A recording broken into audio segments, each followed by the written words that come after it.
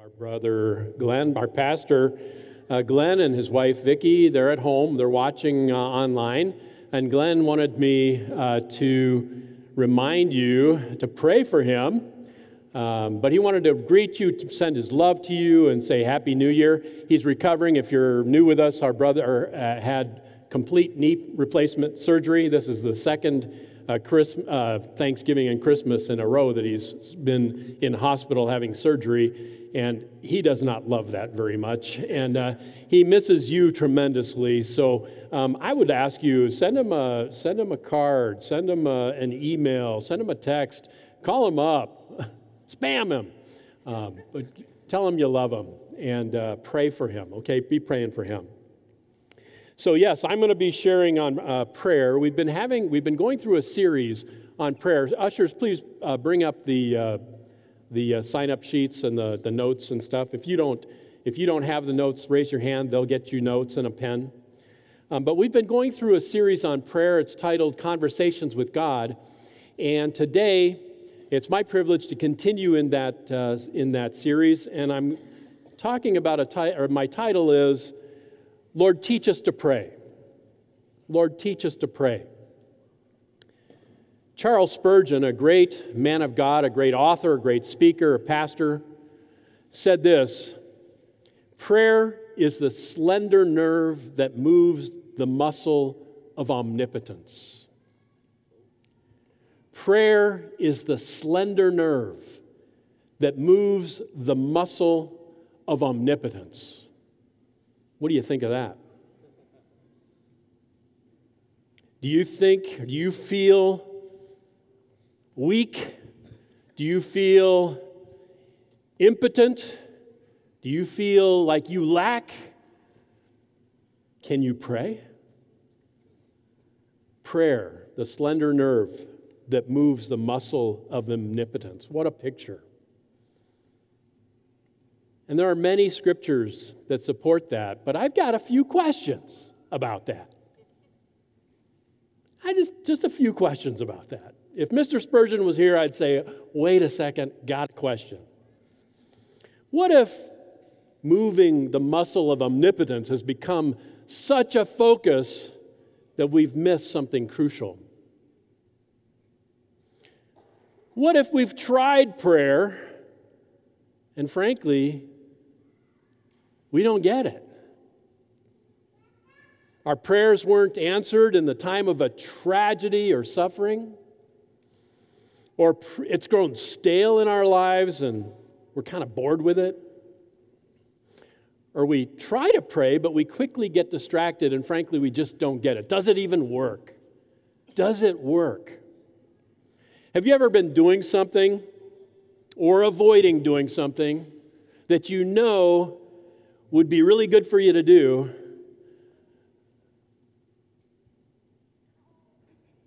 but then you see a master doing it and you go, wait a second, that's not what I've been doing. Teach me. Teach me. Have you ever done that? I have. I was at a men's group, I don't know, maybe it was a year or two ago. A men's group was a guy thing. We went out to the Hilltop restaurant owned by our own Steve McKenzie and his wife, and we went and had a men's time. We had a great breakfast. It was wonderful, but then we went across the street, and we did guy things, like oil changes on the car and rotating tires, which didn't enthuse me. But in addition, we did knife throwing and axe throwing, which enthused me. But I'm the kind of guy, I was always chosen last for the team, you know. And I'm not real coordinated, and I have this, for whatever reason, I've had this pride issue in my life. How can you be a proud person and not be able to do stuff like trip and fall and can't walk and chew gum? Anyway. So something like that, throwing knives and axe throwing, it's like, I want to do that so bad. So what I did is but I'm awkward, okay? I'm not coordinated. So I'd wait till everybody else was off doing something else, and I'd go out, and there's the target, and there's the knives and the axes, and everybody else, nobody around, so I'd pick it up, and I'd throw it, and I'd go, plunk, splat, right? The hit sideways, and I'd go, okay, nobody saw that. That's all right. I'll try again. So, plunk, splat, over and over and over. And I just got, all right, nobody saw, it's all right, but I felt like such a failure, and I go, but I would love to be able to do this, because that's a real guy thing, So anyway, but I can't, and that's typical, and I'm okay with that. I've gotten used to that. And so I go wander around, do other things, and then I come back out there because I'm really intrigued, and there's this young kid, Caden Rates. If you know Caden, you know Caden? Caden Rates. He's out there, and he's at the axes, and he just goes, wham, sticks it. Wham, sticks it. 5 in a row, he just sticks it. I went up to him, and I said, Caden, teach me.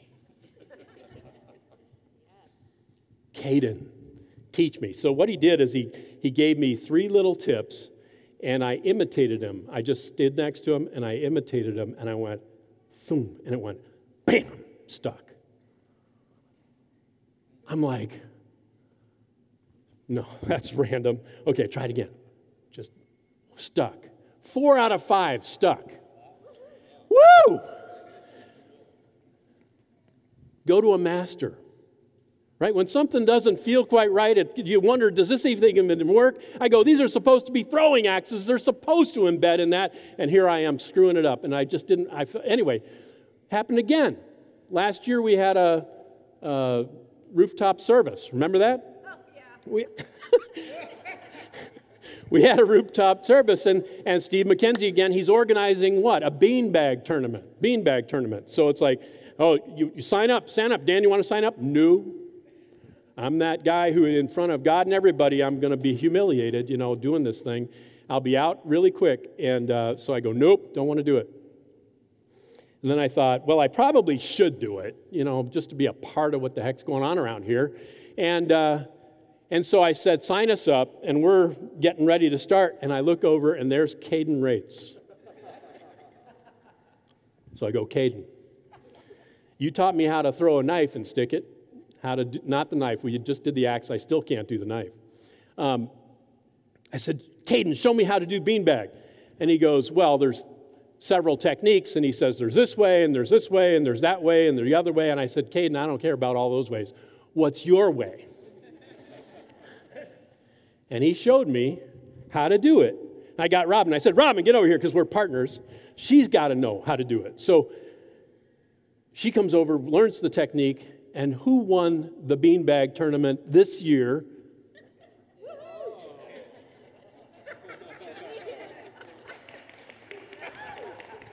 We beat Caden and his dad. I'm like, what? What's the point? What great stories, what's the point? Awkward, does it even work? Go to the master and say, teach me. This is what the disciples said. This is what the disciples did. You know that prayer, the Lord's Prayer? Yes. Okay, thank you.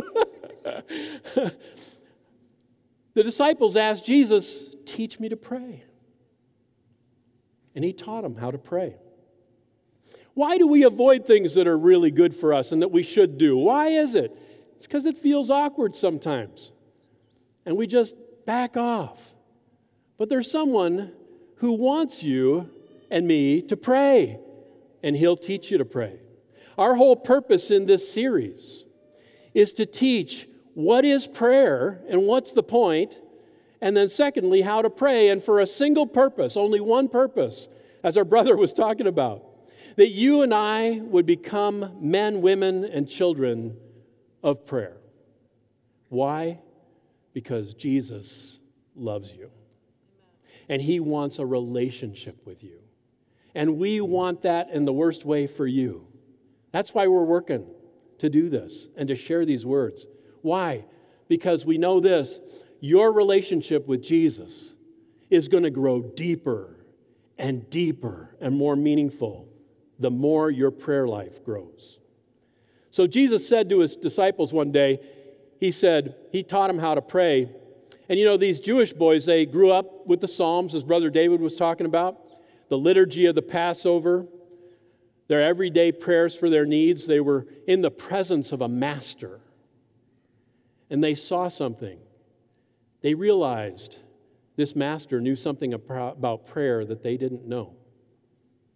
You may have been walking with the Lord for many, many years, and you might know something about prayer. Do you know everything there is to know about prayer? No. We can all grow.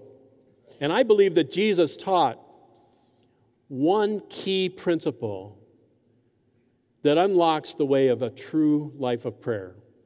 And that first principle is prayer is first about moving me before it's about moving God.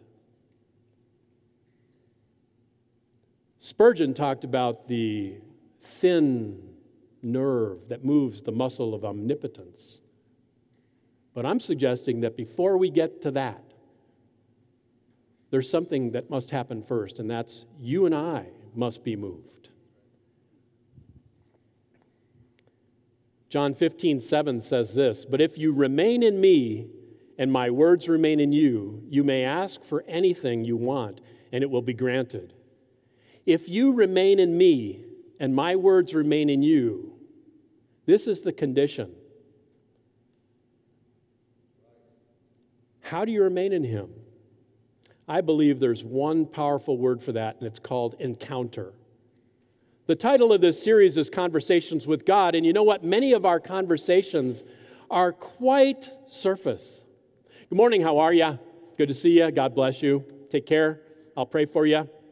Okay, that's cool, but that's pretty surface. What God wants to do is He wants to have more than that kind of a conversation with you. Did you know that? He wants to have an encounter with you. What's an encounter like? It's when your conversation now goes to another level where you begin to share a little bit about who you are. And in return, the other shares a bit about who they are. That's encounter. That's relationship. And that's what God wants for you and me in our life of prayer. The conversation becomes a personal encounter, a true connection. And the Bible speaks of this, and our relationship with God is about knowing and being known. Galatians 4:9 says this, "So now that you know God," or should I say, now that God knows you, "why do you want to go back again and become slaves once more to the weak and useless spiritual principles of this world?" What's he saying? He's talking about knowing in an intimate fashion. Intimacy, knowing. Not just saying, "Hi, how are you? Good morning, God. Great to see you. I'm off to work today. Take care of me. I appreciate it. Thanks. Gone." Something more than that. The goal is not just sharing information, but also ourselves. J.I. Packer wrote this in his book called Knowing God. Knowing God is a matter of personal dealing. Knowing God is more than knowing about Him. It is a matter of dealing with Him as He opens up to you and being dealt with by Him. Friends open their hearts to each other by what they say and do. We must not lose sight of the fact that knowing God is an emotional relationship as well as an intellectual and volitional one, and could not indeed be a deep relationship between persons if it were not so. I love that statement. Knowing God is an emotional, intellectual, and volitional relationship. That's all of you, every part of you involved in that relationship. It's not surface, it's deeper than that. Tim Keller wrote, "What is prayer, then, in the fullest sense? Prayer is continuing a conversation that God has started through His Word and His grace, which eventually becomes a full encounter with Him." Do you get the sense it's a flow back and forth? He reveals Himself to you in His Word. And you and I, we respond to that. And there's a flow of relationship that begins.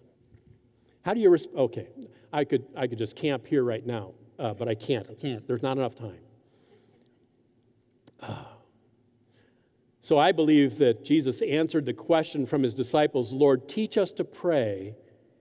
He showed them a pattern of prayer that would help them to get to a place where they could share themselves, not just requests. Are you with me? This pattern is the Lord's Prayer. It's a pattern. It's not a formula where if I say these things, then this will happen. It's not that. It's a pattern. And I believe that Jesus shared with them, this is how you should pray. It was a pattern, a way of thinking, a way of approach that gets us into position to be real, to be personal, to encounter our God. You'll notice the Lord's Prayer is in the Scriptures in two places, and it's different in each place. So it wasn't a formula, A, B, C. It's not. And so I'm not suggesting that if you do this, then that will happen. What I'm saying is, I believe God wants to move us to a place where we can be intimate with Him. And Jesus said, pray like this. So I've been doing that.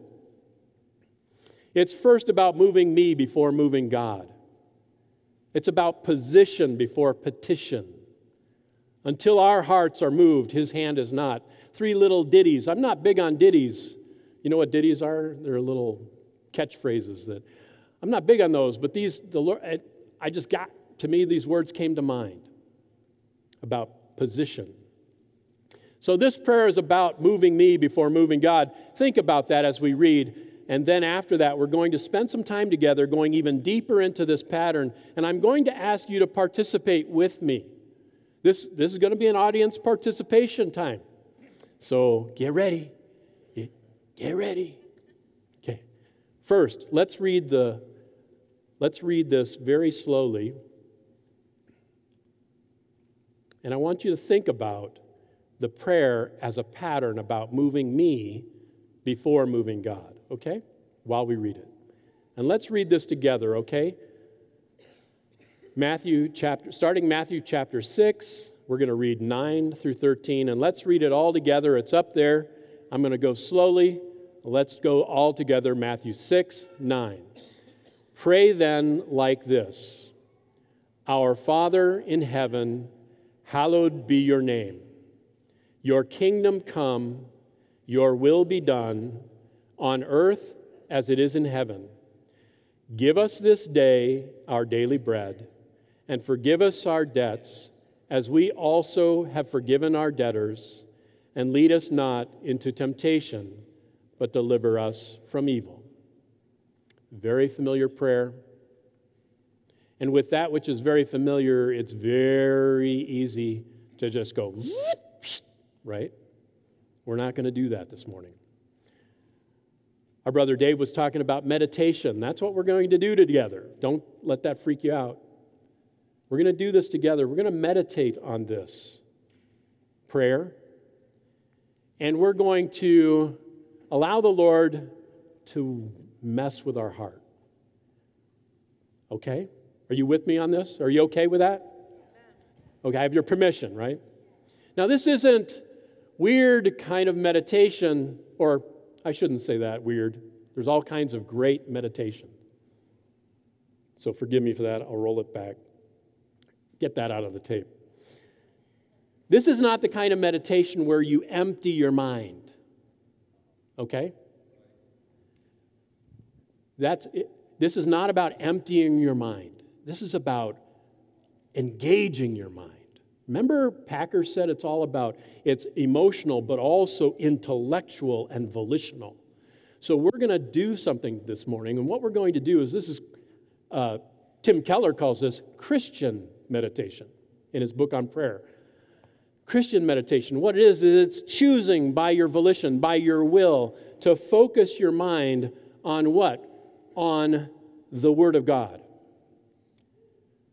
By my will, I'm going to choose to focus my mind, my intellect, on the Word of God, and I'm going to listen to the Spirit of God and your own spirit and your emotional response to His Word. Okay? All together, the package. And your emotions are going to be guided, God willing, by the Word of God. Okay? That's what we're going to do together. This is basically a workshop. What we're going to do together, I've shared it with you, we're going to walk very slowly through the pattern the Lord Jesus gave us. I'm going to read just a few words. I'm going to ask Sebastian, you can go ahead and do this now, Sebastian, put on a little contemplative music to eliminate the silence in the room, because everybody knows you get really antsy when there's silence, right? That's the purpose of the music. It's not to be the focus, so it's very quiet. I'll ask you, if you're comfortable with it, to close your eyes and simply focus on the Word. If it creeps you out to close your eyes, then just open your eyes and focus on a spot on the floor in front of you or something. I'm going to read a short portion of the Lord's Prayer, and I'd like you to think about the words. Listen to your mind, your spirit. When I do this, sometimes I have questions. You know what I mean? I go, what in the world does that mean? Sometimes I just say, you know what that means? It means this, that. For example, Father. I'm going to give you an example of what I'm asking us to do. Our Father. What comes to your mind that is in the Scripture? Not your experience as a father, not your experience with your father, but what comes to your mind about the Father, our God? His attributes, perhaps? His dealing with you, perhaps? How do you feel about that? Mull it over. Think about it. If you're comfortable,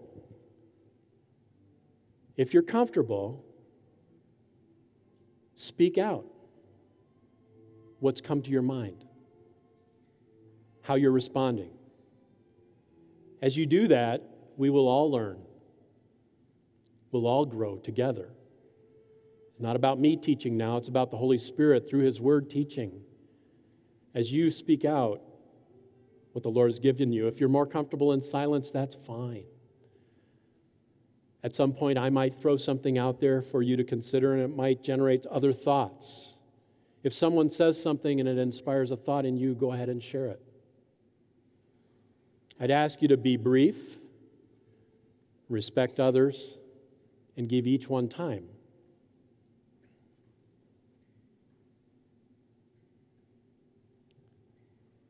If you're comfortable, you might respond with one of the shortest and most powerful prayers there is. Thank you, Lord. One of the most powerful and overlooked prayers in the world. Thank you, Lord. Okay? Let's meditate our way through the Lord's Prayer.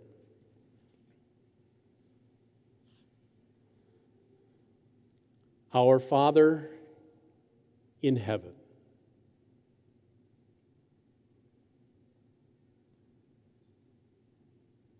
our Father in heaven, what comes to your mind? Provider. It's good. What else? Abba. Protector. Defender. The Lord God Almighty. Peace. Creator. Savior.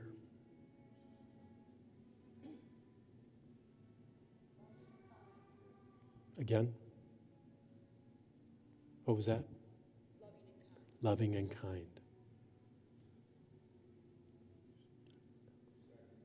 Sacrifice. There's another word there I'm going to suggest. He says, our Father. What does that suggest? Our Father. Mine? Family. Yours.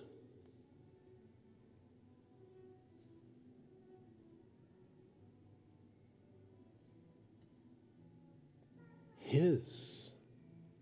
Jesus, Father. Holy. Alpha and Omega. Healer.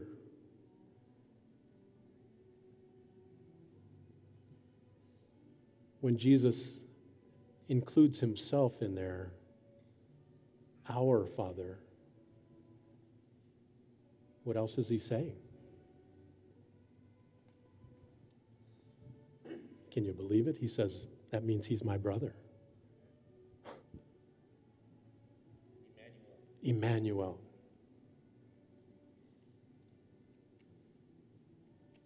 In heaven, our Father in heaven.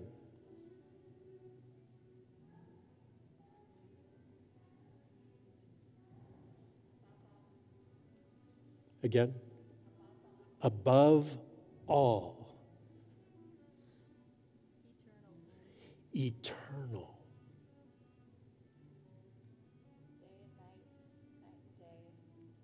Day.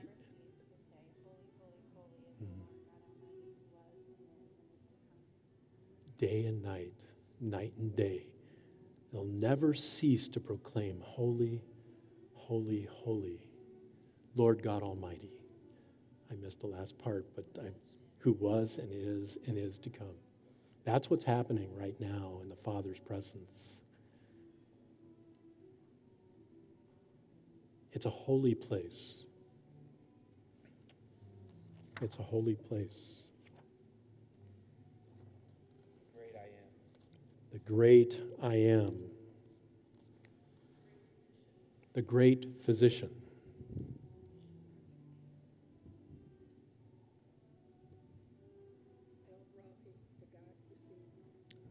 Jehovah Rapha, the God who sees. Right? You got that right? Huh? Rohai.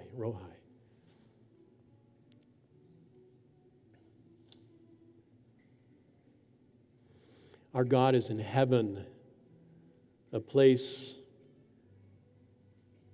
where angels stand and worship. Can you go there? Say again. Reachable. He's accessible in heaven. Why? Why is he accessible in heaven if people, he says in his word that no man can see me and live? These are the questions I ask when I read these things. How is it that he's accessible? Jesus. He's in heaven, and Jesus has made a way for you and me to enter his presence. Jesus has intervened. What? Say? The power of the Holy Spirit tore that veil and made a way. Let's move on. Hallowed be your name. Hallowed be your name. Strange word, hallowed. Really, it means may your name be holy. And this is a prayer request. This is the first actual request in the Lord's Prayer. It's a prayer request. May your name be holy. What does that mean to you? He is worthy.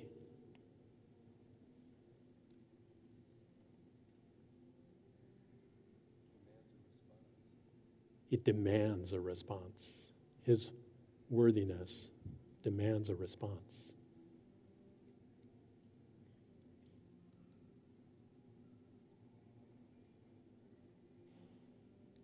Hallowed be your name.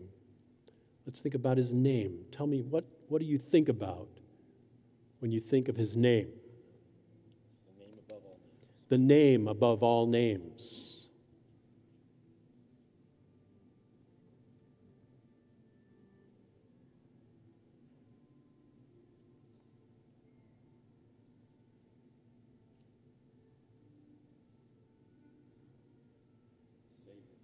Savior.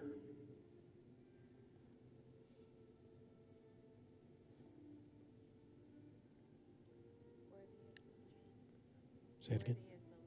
Worthy is the Lamb. Every knee will bow.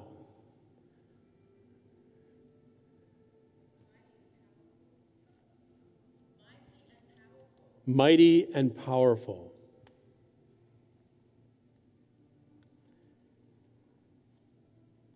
The preeminence of this prayer request in the Lord's Prayer and what you're talking about, what you're sharing, can you just sense the reverential spirit of this prayer? I may not understand everything that it means to be holy, and I may not understand all of what his name means, but there's a rich well to delve into there, a mine. But certainly we can sense there's a reverence. Jesus is saying, come in reverence. A name, think about this for a second. A name. I carry the name Daniel.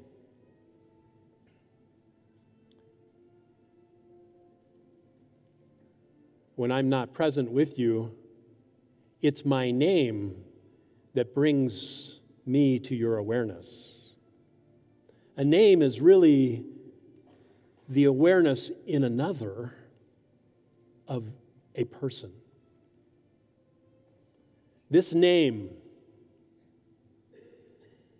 is your conscious awareness of our God.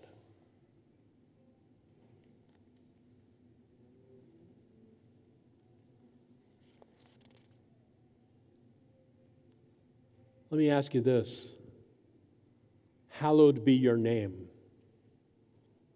Is his name not already holy? What is this prayer?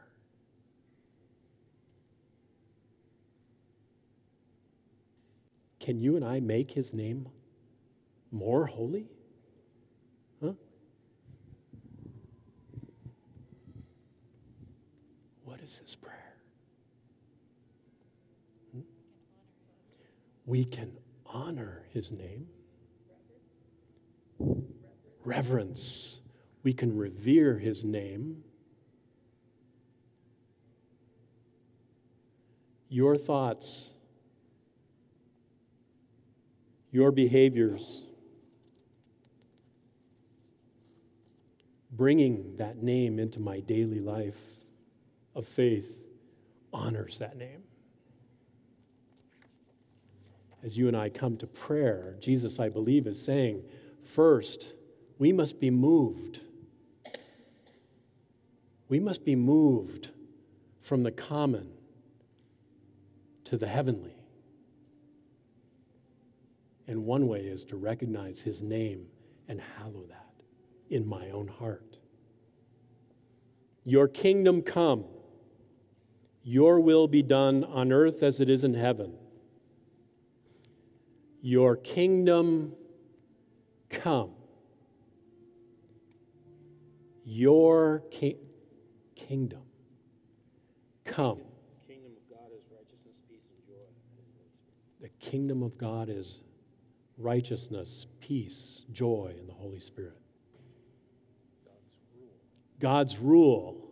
His kingdom, God's rule.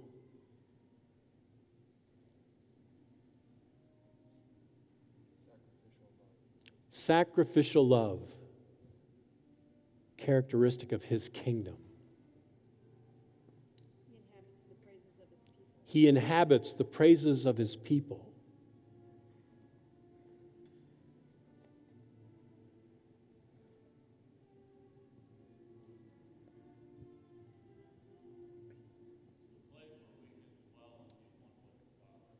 A place that we may dwell in oneness with the Father. Did I get that?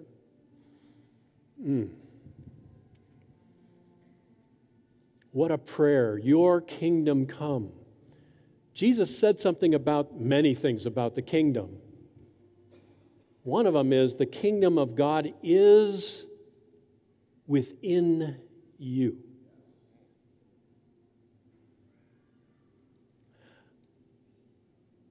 Do I see these characteristics coming out of my life?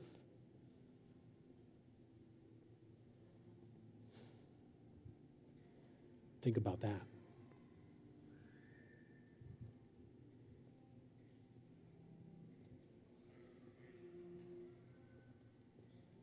I didn't hear. What? Sanctification. A process.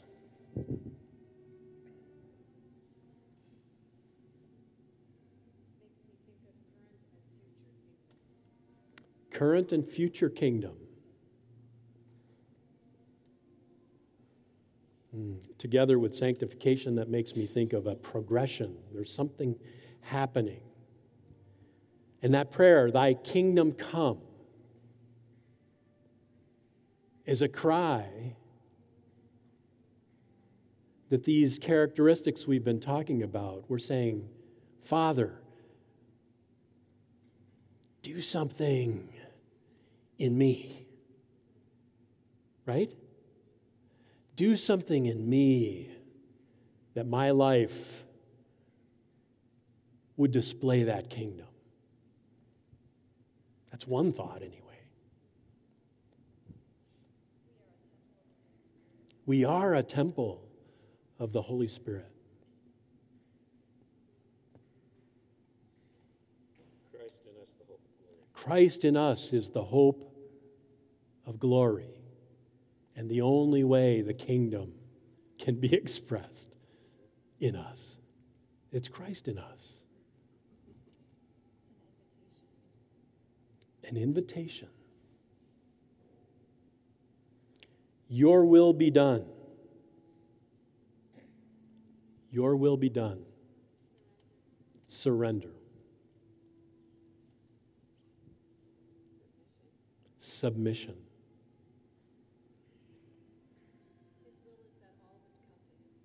His will is that all would come to him.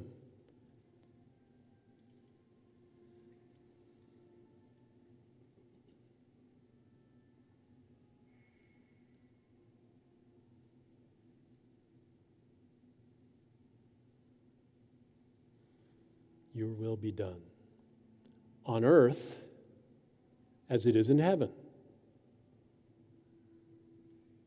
What does that mean?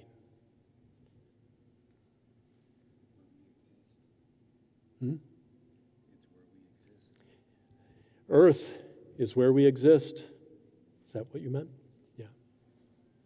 On earth, where we exist, as it is in heaven.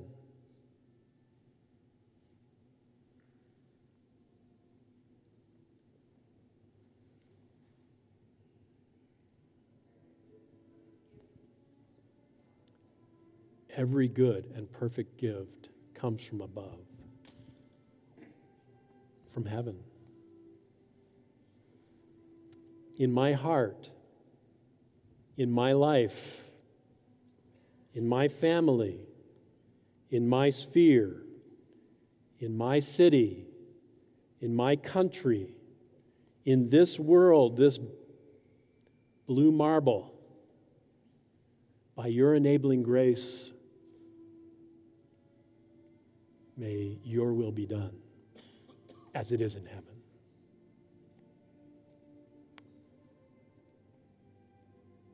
We first acknowledge who God is. He's our Father. He dwells in inaccessible light, and by His grace, we can access that light. We acknowledge that His name is as holy as it will ever get, and it's up to Him to work in us that our lives might hallow it. We come to the place where we say, not my will, but thy will be done. And then, and only then, do we move now to prayer requests about our needs. Does that make sense to you? As you respond to the Lord, as you meditate on His word and respond, and as you're moved, now you're in the right place. Now you're in the right place to say, give us this day our daily bread. What does that mean to you? Give us this day our daily bread. You know what we need.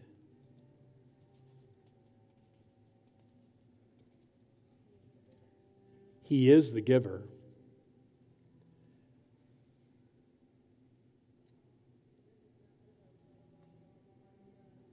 Man does not live by bread alone, but by every word from God.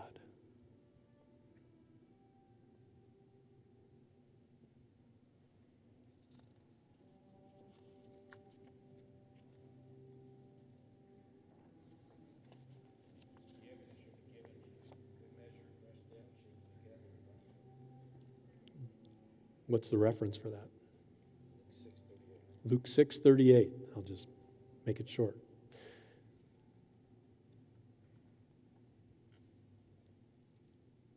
Give us this day our daily bread. What does that mean?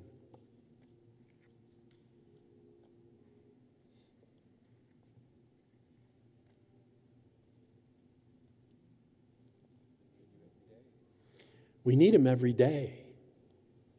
Every single day. The Jews in the wilderness, the children of Israel, were given manna. And as He taught the disciples this prayer, they would have immediately gone here. They would have known immediately. That manna was to be collected every day, and if they didn't go out and get it, they wouldn't have any. And if they collected too much, it would spoil. God provided just enough for each day, teaching them we need Him every day.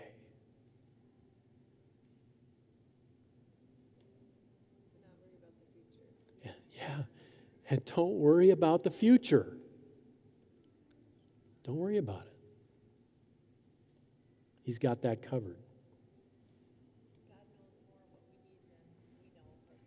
God knows more of what we need than we do ourselves. Take the place of faith. Forgive us our debts as we have forgiven our debtors.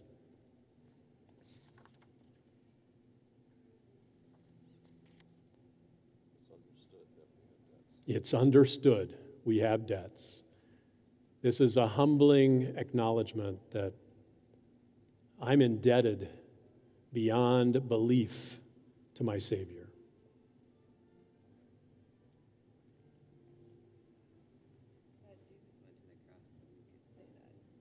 And Jesus went to the cross so that we could even say that.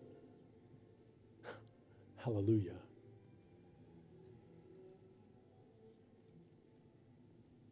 As we have forgiven our debtors.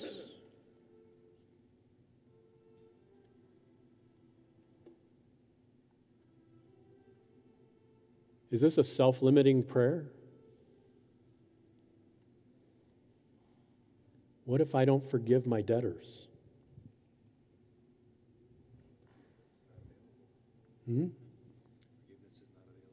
forgiveness is not available to me. That's a sobering thought, friends. If we want to be forgiven, we must be forgivers. And this part of this prayer is where it's getting real now. It's getting real. We're saying, God, mess with me. Deliver me from complaining about the speck in my brother's eye while I have a beam in my own.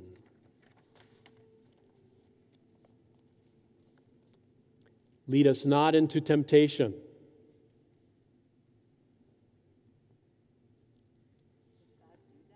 Would God do that?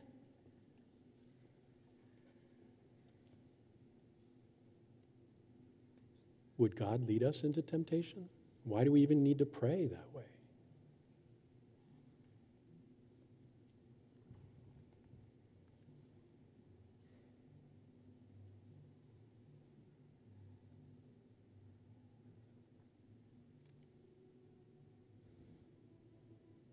Jesus was led into the wilderness to be tempted by the devil. Remember that? He knows the brutal reality of temptation. He also knows the terrible consequences of failure. He didn't experience it, but he knew. He knew better than anyone what would be the consequence of his failure to stand up to temptation. He knows how serious it is. And he says to you and me, in his mercy and grace, he says, pray, lead me not into temptation.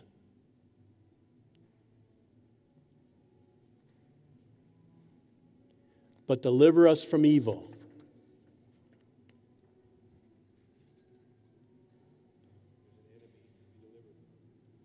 There is an enemy to be delivered from. It says he's like a roaring lion, seeking whom he may devour. Deliver us, O Lord, from evil.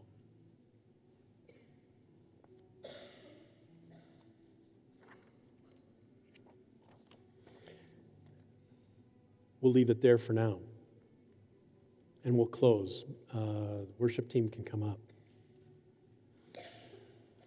I've learned that when I approach prayer in this way, friends, with an open Bible, meditating on His Word and responding to it from my soul and spirit, God becomes personal. And I hope for you this morning it was a taste of that. I hope that in your heart and in your soul, you sense the Lord just moving you a little bit closer and closer to Him.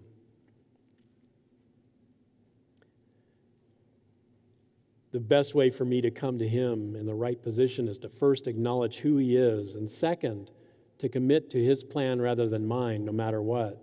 And finally, and only after the first two, admit my dependence on Him and ask Him for what I need. So let me ask you, one more time, if you would, close your eyes and ask you to listen and think. For those of you who know God and are known by Him, I'd ask you, do you long to go deeper in encounter with God in prayer? Raise your hand if that's your heart's desire, please. All over this place. I'd like to ask you to try this for a season. This prayer pattern. It doesn't have to take 30 minutes like we just spent. It can take just a few moments. Take one segment every morning as you come before the Lord. Take one segment and just meditate on it. Ask the Lord questions. Write down what you're seeing and what you're sensing. I'd ask you to do that for a season. And I believe, in fact, I'm certain, mutual knowledge will grow deeper and stronger. Now, I want to say to anyone here that does not know Jesus as your Savior, you may know about God, but you've never actually met Him. You've never actually asked Him to be the Lord of your life. And this message is also for you. The Bible teaches us that if we don't receive the forgiveness of our sins that we talked about here as we meditated, that's been provided by Jesus on his cross, and we are dead in our sins, and we can pray all we want, but it will do us no good. That's not a good place to be. And I could talk to you for an hour to try and convince you of your sin, but I'm pretty sure you already know it. And the Bible teaches us that it's our sin that separates us from God. Is this your condition this morning? Are you unable to claim that you know him and that he knows you? If that's you this morning and you are ready for that to change, I'd like to ask you to raise your hand right now, and we can pray together right now and change that. Anybody in this place? Anybody in this place? I think I saw a hand. Am I accurate? Did I have a hand? No? All right. Our Father of every single one of us, we thank you for the gift of prayer. We thank you for making it possible for sinners like us to join your family and come into your presence just as we are because of the life, death, and resurrection of your Son, Jesus Christ. We come right now in his name and ask you to teach us to pray. Help my brothers and sisters to take these things I've shared and the pattern your Son gave us and put them into practice for the single purpose that we might grow deeper in relationship with you. We trust these things, that you will do these things for us because you're a good Father, and for the sake of your kingdom, we ask in the name of our Lord Jesus Christ. Amen.